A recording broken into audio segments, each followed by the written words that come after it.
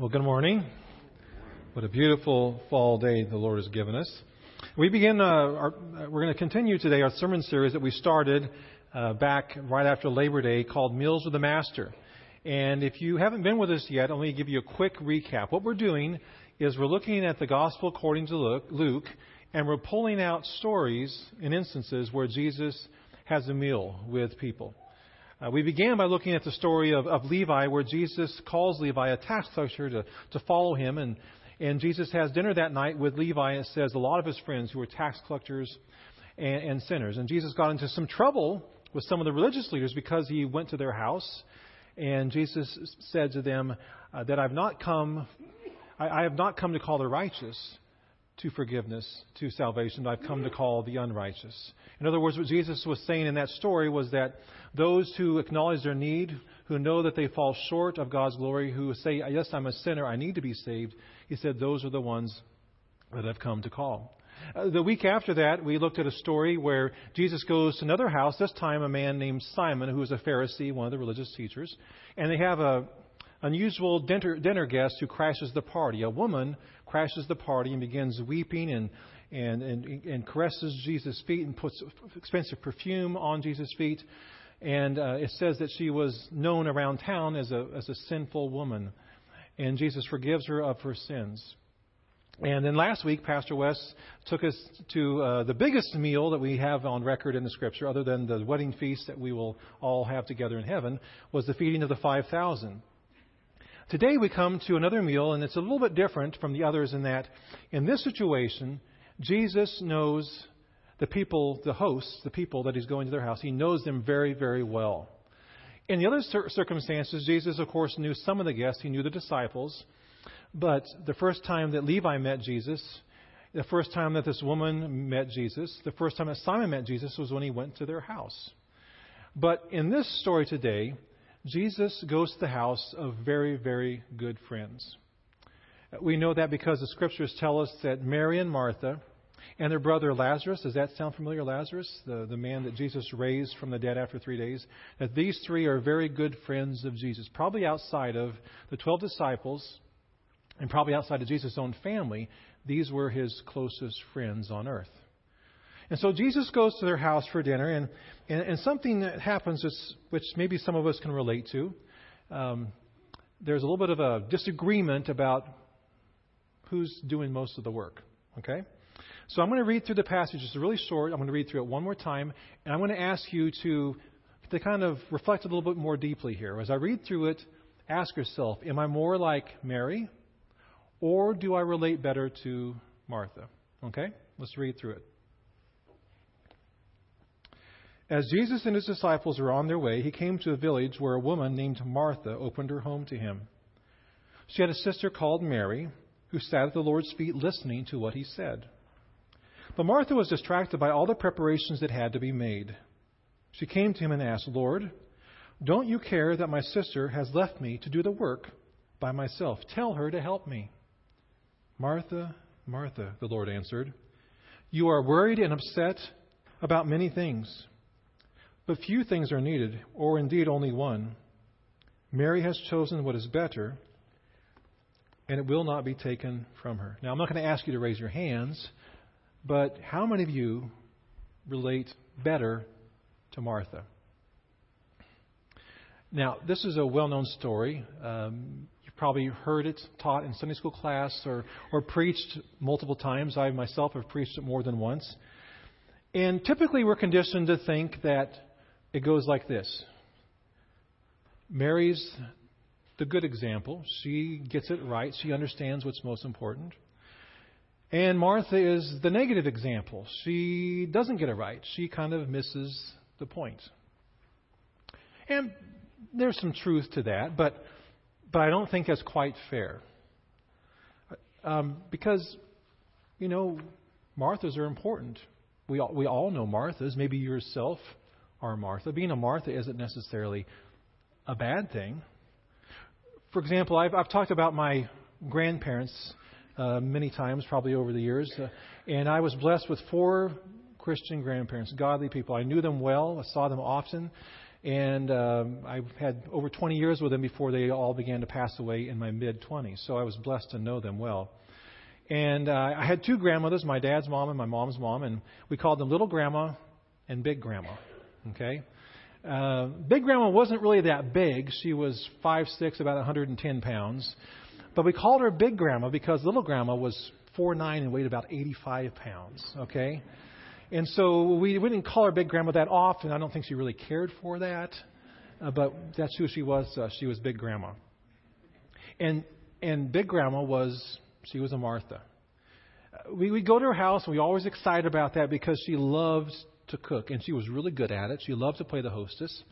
And so we'd show up, and she would have basically two of everything: 2 desserts, 2 fruits, 2 vegetables, 2 meats, 2 salads, even sometimes 2 different kinds of bread. And it was great because you got to eat as much as you wanted, and you had to make sure you were hungry and wore loose clothing whenever you went to her house.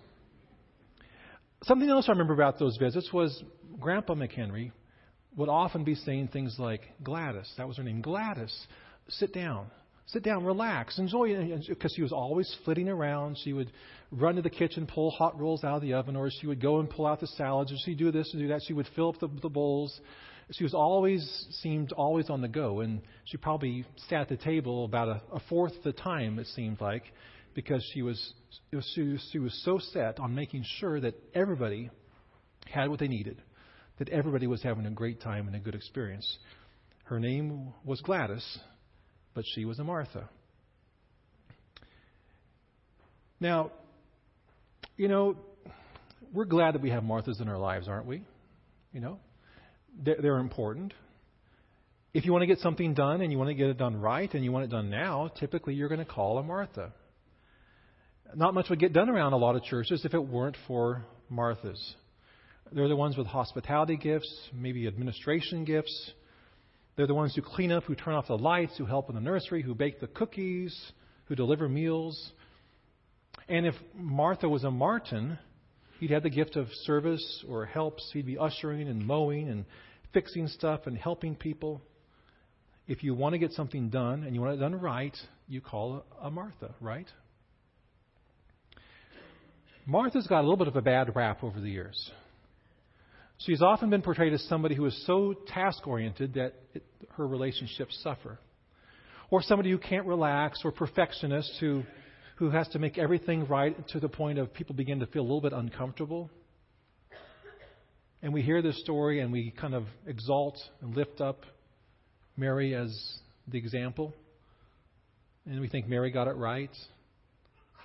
I mean, she did, right? I mean, the Lord of the universe comes to her door and she drops everything and she sits at his feet and she listens to him and she soaks up his words in his presence. But Martha just cannot seem to relax. She can't seem to enjoy herself because she's so focused on being hostess. We think she misses the forest because of the trees. But I don't think it's quite fair to Martha. I think her heart was in the right place. I think she really wanted to serve. She really wanted to help other people. She wanted them to enjoy themselves. And I think she also knew she had a very special guest. I mean, not only was Jesus a very good friend of the family, but he was kind of a celebrity, right? He was a prophet. He was a healer, a miracle worker. People hung on his words, and it's not every day that 13 hungry men show up on your doorstep. It was a big deal. We can understand how she'd be a little bit stressed out, right? In Middle Eastern culture, to not show hospitality would have been a huge social faux pas. And so she's doing all this, and what is her sister doing? She's sitting in the living room with the men, not lifting a finger. I'm guessing this is not the first time these two sisters had disagreements. I mean, if you've got siblings, or if you have more than one kid, you know how it can go. Mom, Dad, Joey's outside playing, I'm cleaning the room all by myself. Or you go to a family reunion when you're older, and there seems to be somebody who's always doing more than his or her share of the work, usually in the kitchen. And so we have Martha in this story. She's running back and forth. She's setting the table. She's stepping into the kitchen, checking on the food. And every time she passes the living room, I'm guessing that she kind of clears her throat, a little bit. Or maybe she steps a little bit heavier than she needs to. Or maybe she makes a little bit more noise in the kitchen with the pots and pans, thinking that surely her sister will get the point, get the hint, but she doesn't. And so she's had enough. She reached her breaking point, and she storms into the kitchen, into the living room, and she chews out her sister in front of Jesus. You ever been in a situation like that? It's kind of uncomfortable, isn't it? Maybe you've gone to a dinner party, you walk in the door, and it's pretty clear pretty soon that the husband and wife had an argument before you got there, and you can feel the tension, in the room. Well, Martha fully expects Jesus that he's going to do something about this. She's the one who's working her tail off for him and the disciples. But it was a surprise because Jesus scolds her. He gently chides her. He says, Martha, Martha. When I read this, it makes me think of the Brady Bunch, Marcia, Marcia. Jesus says, Martha, Martha, you're worried and upset about many things, but only one thing is needed. Mary has chosen what is better, and it will not be taken away from her. So what is going on here? What is Jesus trying to tell Martha? What's he trying to tell us? Is he trying to teach us a lesson about being too busy? Is he trying to teach us about time management or simplifying our lives? Is Jesus saying the only thing that's really important or needed is to sit and worship him, read the Bible, pray, meditate, go to worship? What about serving? How would anything ever get done? When reading and studying the Bible, it's always important to really try to dig in deep and understand what the author is trying to communicate. And so it's important to ask ourselves some questions. Why did God include this in the Scripture? How would the people who have heard this for the first time, how would they have responded? In this case, it would have been Mary and Martha, probably Lazarus, the brother was probably there, and the disciples.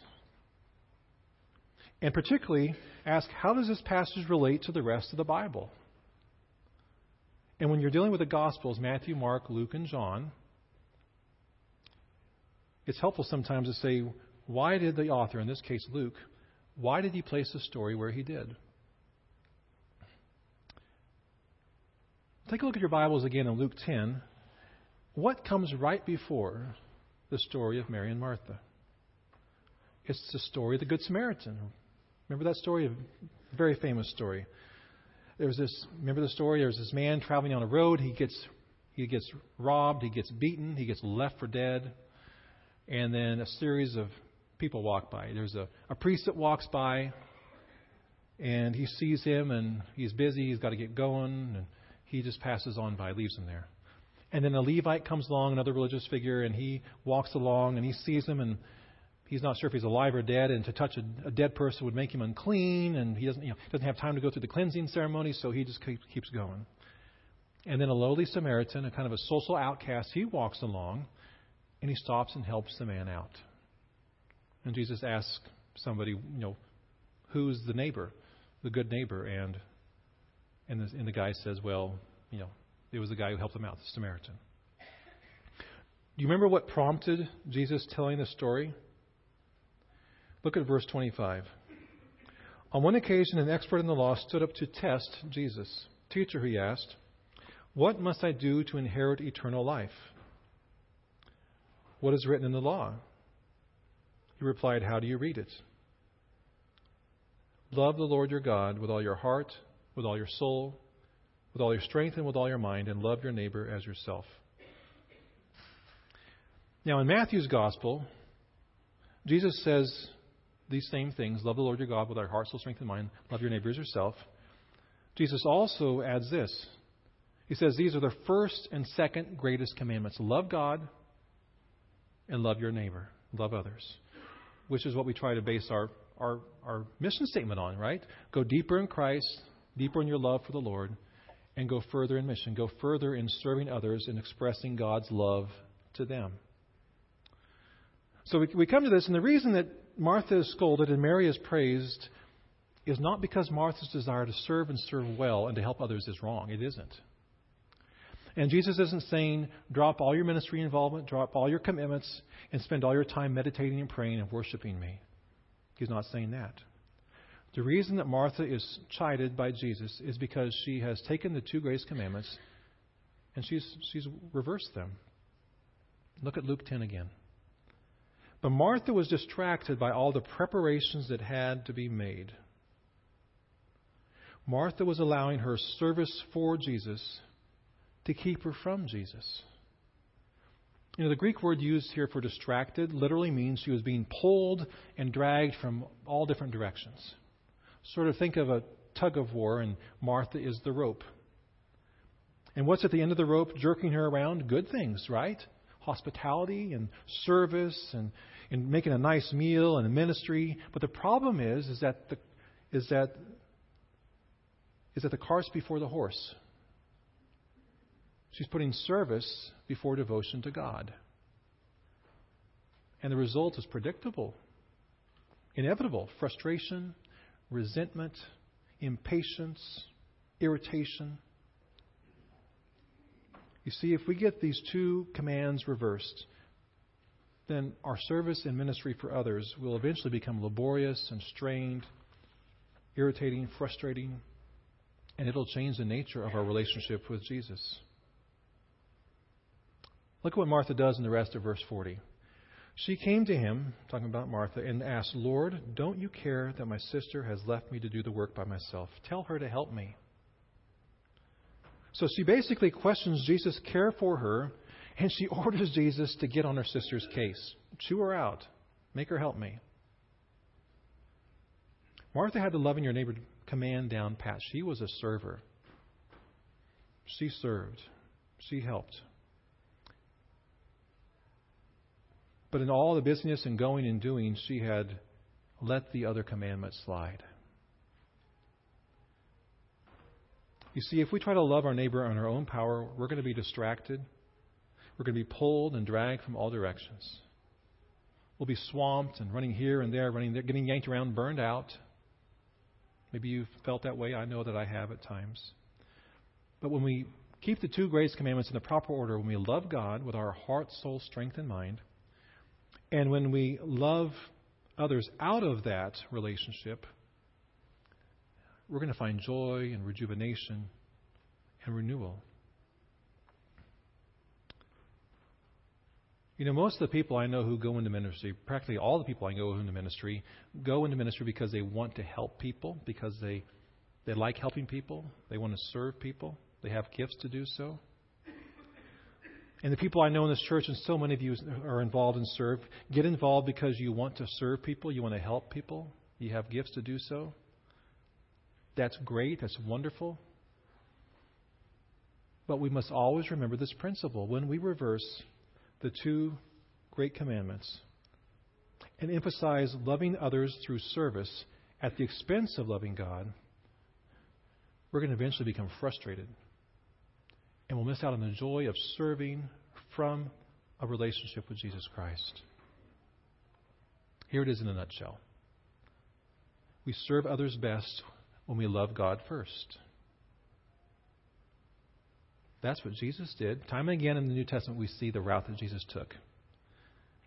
We read things like, Jesus got up early in the morning and went off by himself to pray, to spend time with the Father. Over and over we see that routine, that model, that example. Jesus had the order correct. He loved his Father in heaven. And then out of that relationship, out of that strength, out of that power, out of that love, he then served others. So how do we ensure that our service for other people does not cause us frustration and burnout? How do we ensure that we find joy in that? We love God first. How do we best lovingly serve our spouse? We love God first. So many great people struggle in their marriages because they try to love in their own strength and they get the two commandments reversed. How do you best serve your kids, your parents, You love God first. How do you best serve your boss, your classmates, your coworkers, your teammates, your neighbor, a stranger? You love God first. Oswald Chambers once wrote, "Beware of anything that competes with loyalty to Jesus Christ. The greatest competitor of devotion to Jesus is service for Him." He's talking about reversing the two great commandments. God wants our service. He's created us for good works, and we are called and commanded to love our neighbors as ourselves, to pour out our lives for them. And love and serving others is an essential part of what it means to be a follower of Jesus Christ. But when we reverse the two commandments, all the service, all the good works in the world isn't enough for God, and God simply says, I want time with you. I want you, before you serve, before you help, come and sit at my feet for a while. A short story, very simple story, with a very simple point. We serve others best when we love God first. Let's pray. Father, we thank you for your love for us. We're grateful for what we celebrate, and remember as we come to the table. That Jesus poured out His life for us. That He put our needs before His own. And because of that, we have forgiveness, we have salvation, we have grace and mercy and hope, we have eternal life. Father, we want to be people who love you with all our heart, soul, strength, and mind. Help us to make this our highest priority. And then out of that, Lord, out of that strength, out of that love, out of that power, Lord, help us then to go and to serve and to love others in your name. Thank you, Father. Thank you for this beautiful story of Mary and Martha. We thank you, Lord. Help us to love you and to serve others through Christ. Amen.